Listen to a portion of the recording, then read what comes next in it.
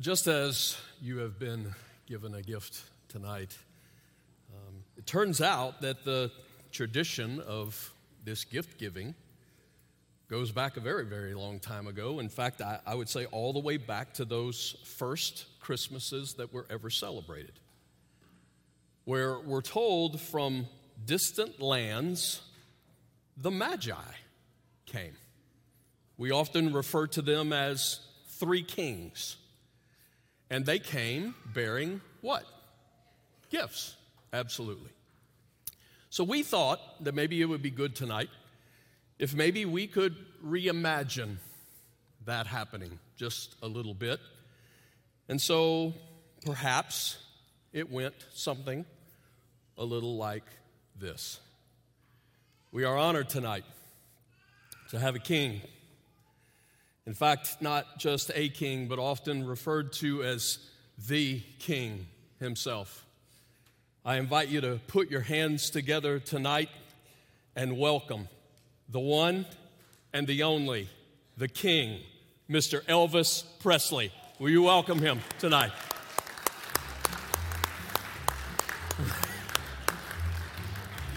Come on, you got to welcome Elvis better than that. Crying all the time.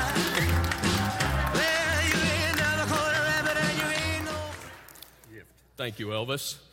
Well, thank you. Thank you very much. Awesome.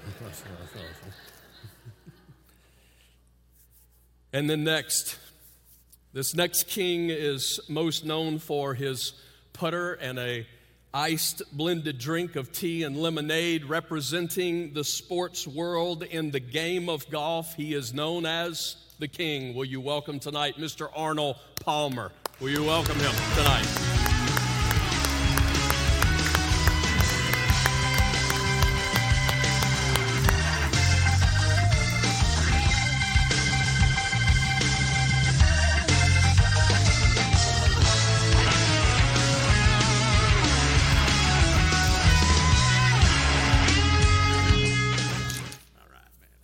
Thank you.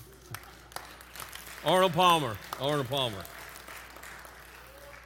All right, and finally, certainly, last but not least, I am most excited that this king was able to take time out of his very, very busy schedule to be with us this evening.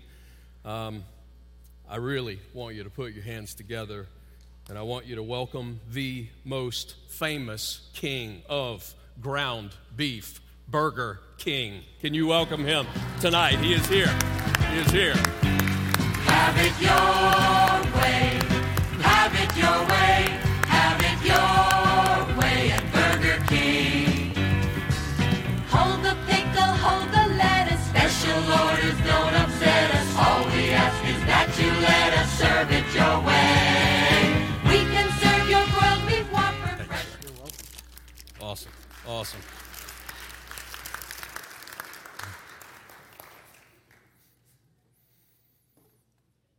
I really appreciate the fact that you guys can have fun. I appreciate that. All right, maybe those weren't exactly the three kings. And maybe there were even more than three. I mean, that's one of the questions that people try to raise, and I'm not really sure what difference it makes if we know there are more than three or how many we know there are. I would say I don't know that I've ever really seen a real king, especially from the Middle Eastern region, that would ever show up at another king's place without a gift. So I tend to lean toward there were three gifts that we know were given. Maybe there were three kings, whatever the case. What I want us to realize tonight is that it took a lot for the Magi to show up. Matthew gives us the story. Jesus has been born, the God of all, humbling himself, putting on skin like one of us, and the news of this king being born is beginning to spread, but not always exactly the way you would expect the news to spread. Not necessarily the pomp, not necessarily the fanfare, but instead we're told that shining out into the darkness of the night God placed a star in the sky to point the way to where Jesus would be found. And as the Magi followed that star from those distant lands, they found themselves having to navigate social, political, religious tensions on their way, right? They first have to deal with King Herod, who is intimidated by even this baby, a king to be born. And then they have to inquire of the Jewish scribes and the teachers of the law because they don't know the exact location. The Magi don't have the Old Testament scriptures to tell them where this king would be. We're going to pick it up in verse 9. And this is how the scripture reads. After they had heard the king, that's Herod, they went on their way, and the star they had seen when it rose went ahead of them until it stopped over the place where the child was. When they saw the star, they were overjoyed. On coming to the house, this is why a lot of people would believe that the Magi weren't necessarily there at Jesus' birth. It refers to a house. It sounds as though it's sometime later. On coming to the house, they saw the child with his mother Mary, and they bowed down and worshiped him. These kings have traveled so far. And I want us to understand tonight that I am talking about much more than just distance. Now, around Christmas time, we almost always tend to hear about the shepherds. We kind of made a big deal out of the shepherds this year as a church, follow the shepherd. And the shepherds are certainly a major part of the story. They stood, right, keeping watch over their flocks at night. And how incredible that of all the people that the angel choirs would declare the good news of Jesus' birth to, that it would be shepherds. Because the shepherds were often considered the lowest of the low. So the powerful truth that is presented in that story is how Jesus came, not just for the richest. He didn't come just for the strongest or the most popular, but he came for all. Came for shepherds. Came for me. Came for you. Well, the story of the Magi, it proves a similar point, but in a different way. What I mean is the shepherds were Jewish. They're considered the lowest of the low, but they're Jewish. Right? Jesus comes to save all types of people, but at least these shepherds, they belong to Israel. They are part of God's people, right? That we read their story all throughout the Old Testament, and anybody who would have known their Old Testament scripture, including the shepherd, they would have seen this as a fulfillment of the promise that God would save his people from their sin. But here's why the Magi showing up is such a big deal. They're not from Israel.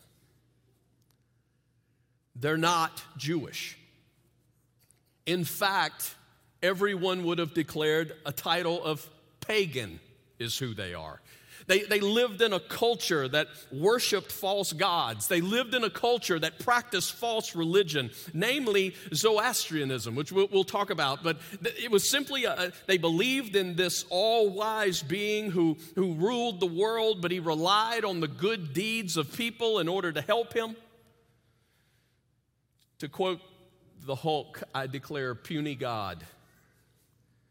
Because any God who needs people to help him do what he does, but that was a part of their belief. And given the fact that the Magi are often referred to as wise men, it is quite possible that they could have been Zoroastrian priests, meaning possibly priest of a false religion. So come on, think about this for a little bit. It's one thing for somebody who has no status, like shepherds to come to Jesus. But how much of a wild twist of the story is this? That God would invite leaders of a false religion? Like, would God really ever call a Muslim imam to himself? How about a Buddhist monk? Or an atheist, humanist chaplain? Is God truly for all, even those who are diametrically opposed to him? This is the story of the Magi. And what is truly shocking is not just the lengths to which these Magi's go to get to where Jesus is, but the absolutely, truly shocking part of this story is what lengths God would go to get to them. Because this started a long time before God placed a star in the sky. I'm submitting to you tonight that I think it started with a promise that God made centuries and centuries and centuries before. So let me explain just a little bit of what I think could possibly be going on here. Zoroastrianism, this false religion, was birthed as a part of the Middle East where the Persian Empire reigned. Now, somewhere along the way, you had to pass some history test in school where you at least had to learn how to spell the Medes and the Persians. Anybody remember? Medes and the Persians. Somewhere along the line, you had to put them on a test, right? They represented an empire, but you know that previous to them, they actually captured another superpower nation in the region known as Babylon.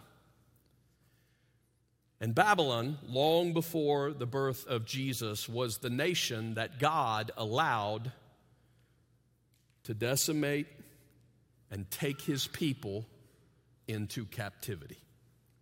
That's the story we read in the Old Testament. And so while while Israel is in Babylonian captivity, God, through his prophet Jeremiah, spoke some incredible words to them. It's found in Jeremiah chapter 29. I want you to hear a little bit of what God said a long, long time ago. Jeremiah chapter 29, verse 10, he says, I will come to you and fulfill my good promise to bring you back to this place. So they've been taken. He's saying, I'm going to bring you back. For I know the plans I have for you, declares the Lord.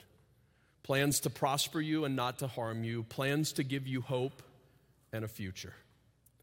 Then you will call on me and come and pray to me, and I will listen to you. You will seek me and find me when you seek me with all your heart.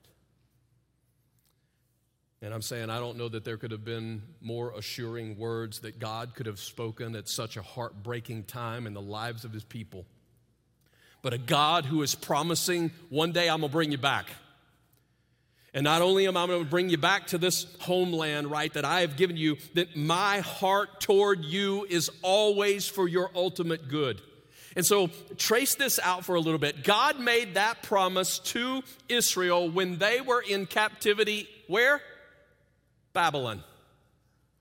And then eventually, they became captives of the Medes and the Persians.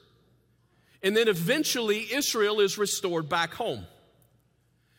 But don't you know that in those kinds of situations, stories are told, and they're retold, and they're retold, and they're retold. And so for Israel, the question is, like when is God going to deliver them back? And when is God going to make good on his promise? And not just the promise to bring them back home,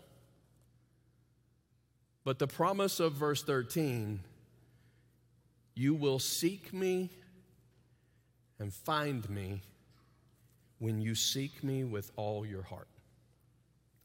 And so centuries later, when Israel is back home, just like God promised, you wonder how those stories continued to be told in the places in which they had been, particularly in a part of the world where Zoroastrianism was born.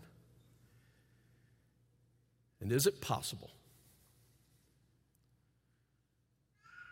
that a God, our God, would put a star in the sky? A star in the sky that the Zoroastrianists, right, that they're paying attention to the heavens.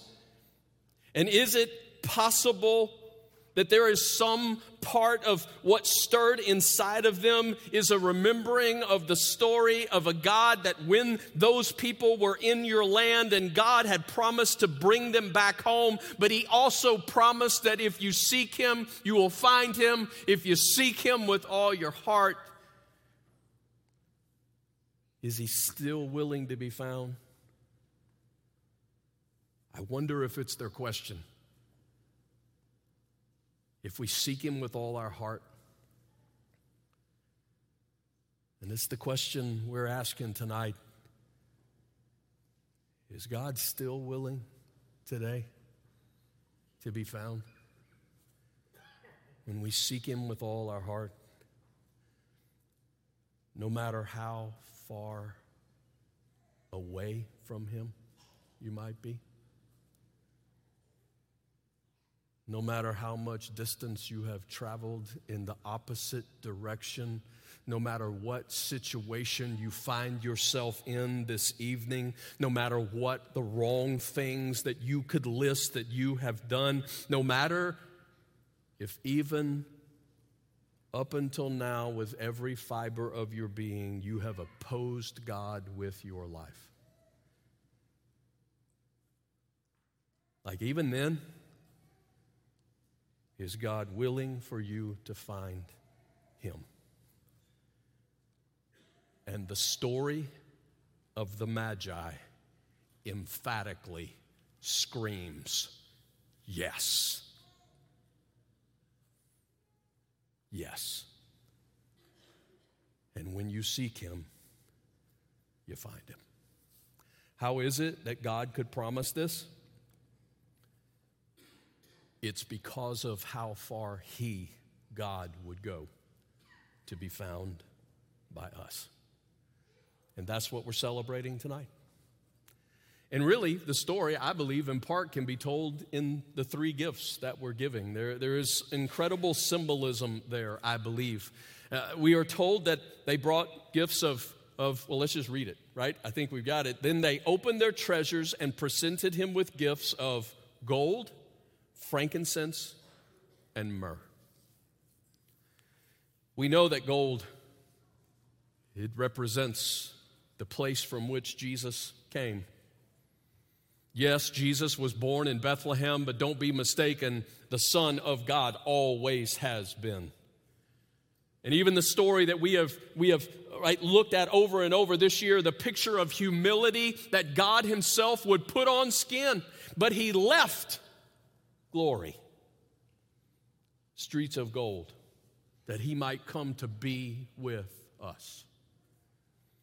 And then there's frankincense.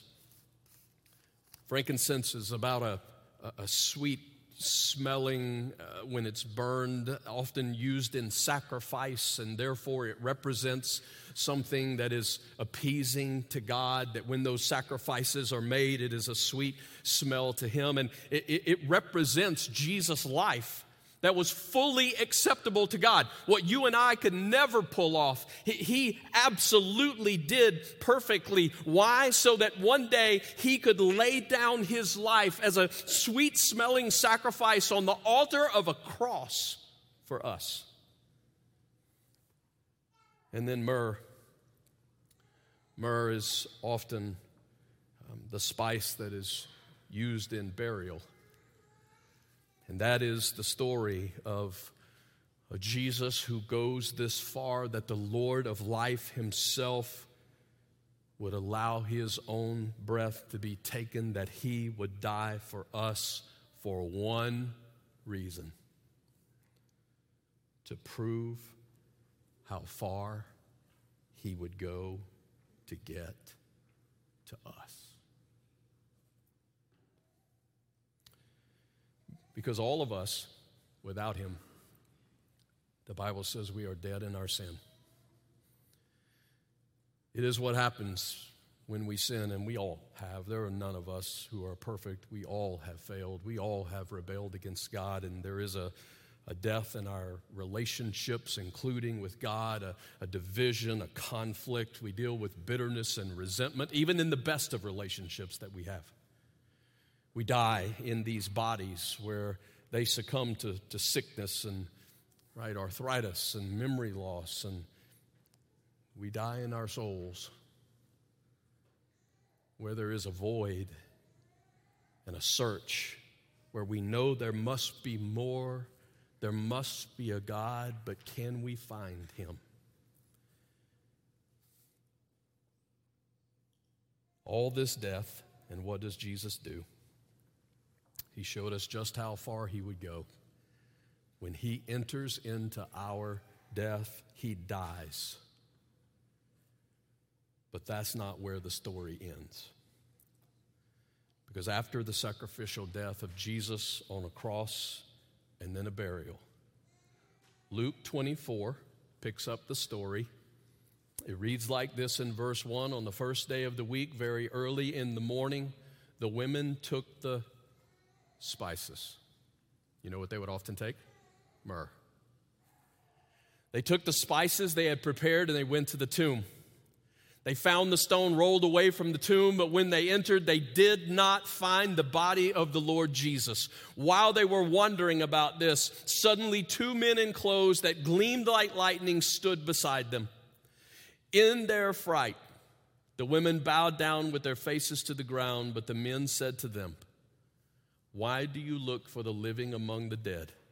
He is not here. He is risen." You see, we who know this Jesus cannot simply celebrate a birth without celebrating an entire story of a birth and a death and a life again. The death could not hold him, a grave that could not keep him, but a Jesus who was willing to go the distance all the way down to the very depths of death itself, so that all of us who were dead can now seek him and find him, because there is no place that you can ever go that is too far for our God not to bring us back. He is the God who keeps his promise. He is the God who travels every length imaginable. He is the greatest gift giver because he gave himself. My question tonight is, have you ever received this gift? Have you come to find this Jesus? Have you seen the one who left heaven, lived among us, died and rose again, who longs for you to find him and find life? Do we deserve it?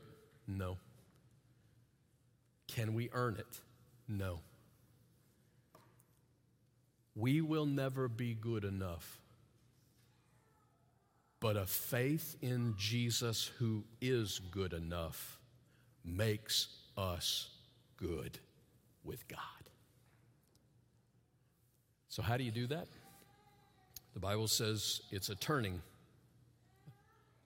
of your heart and your life to Jesus, and a trusting in him. Not just a mental assent that these are facts, but a trusting of your life to say, Jesus, I need you. I cannot do this on my own. Jesus, I have sinned against. I am asking that you would forgive me. I am asking that you would take control of me. I am asking that you would fill me with your presence. And I want to be yours forever.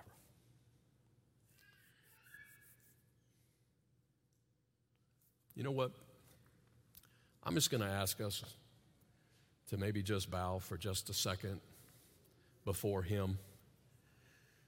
And I want to give an opportunity tonight for anybody who has never come to him, never found Jesus. I want you to know that he's here.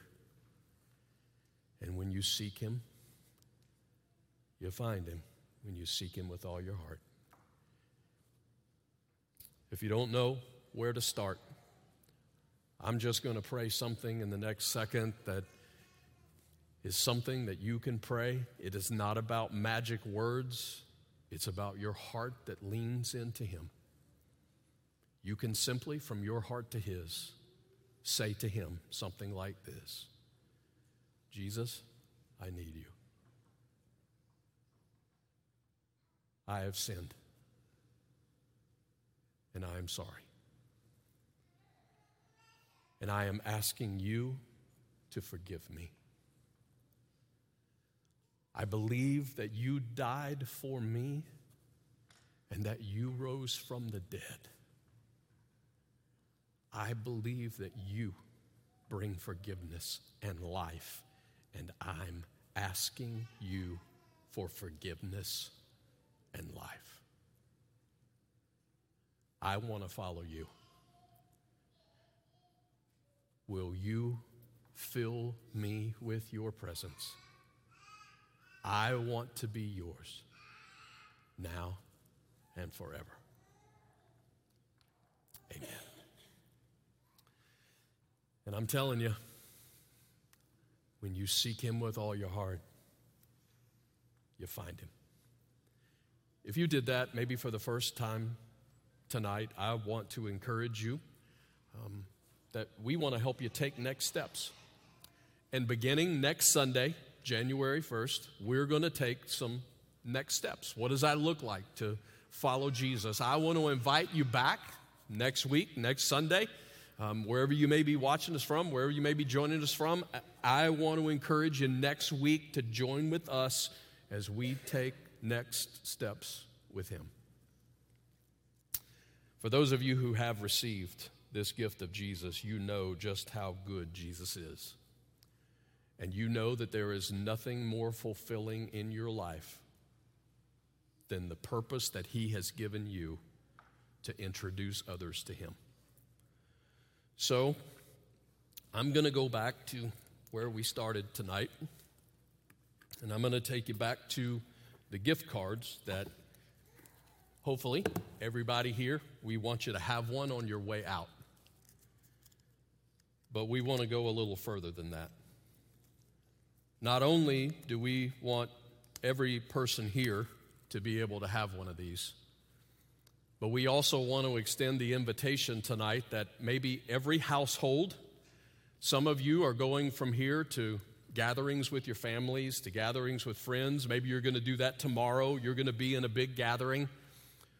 We want to extend an invitation tonight that you could also pick up another, let's say as many as 5 per household, and take them to your families, take them to your gatherings. Not a bad stocking stuffer, or maybe it's just a hand to them that says, I truly love you and care about you, and I just want you to have this and listen. Why would we do that?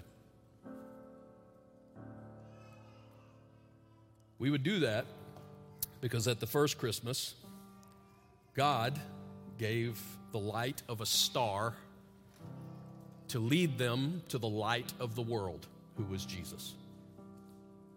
But now,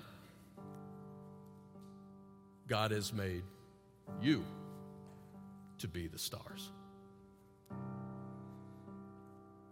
We actually learned that in our study of Philippians this year, that we who follow Jesus, when he fills our life and begins to work within us, he changes us. Starts to transform what our hearts look like. Starts to change attitudes and actions and everything about us. so that when we live in a world full of brokenness and arguing and tension, that we instead can be a people who live with joy and gratitude. And what the scripture said in Philippians chapter 2 was these words: "Then you will shine like stars in the sky." That's what he said. In other words, we are to be the stars in a dark world that point now people to the light of the world, who is Jesus. So, as the light multiplies across this room, we're going to sing one more song together. And tonight, I want you to let the light of these candles remind us of our great purpose, which is to pass along the greatest gift the world has ever known. His name is Jesus. Merry Christmas.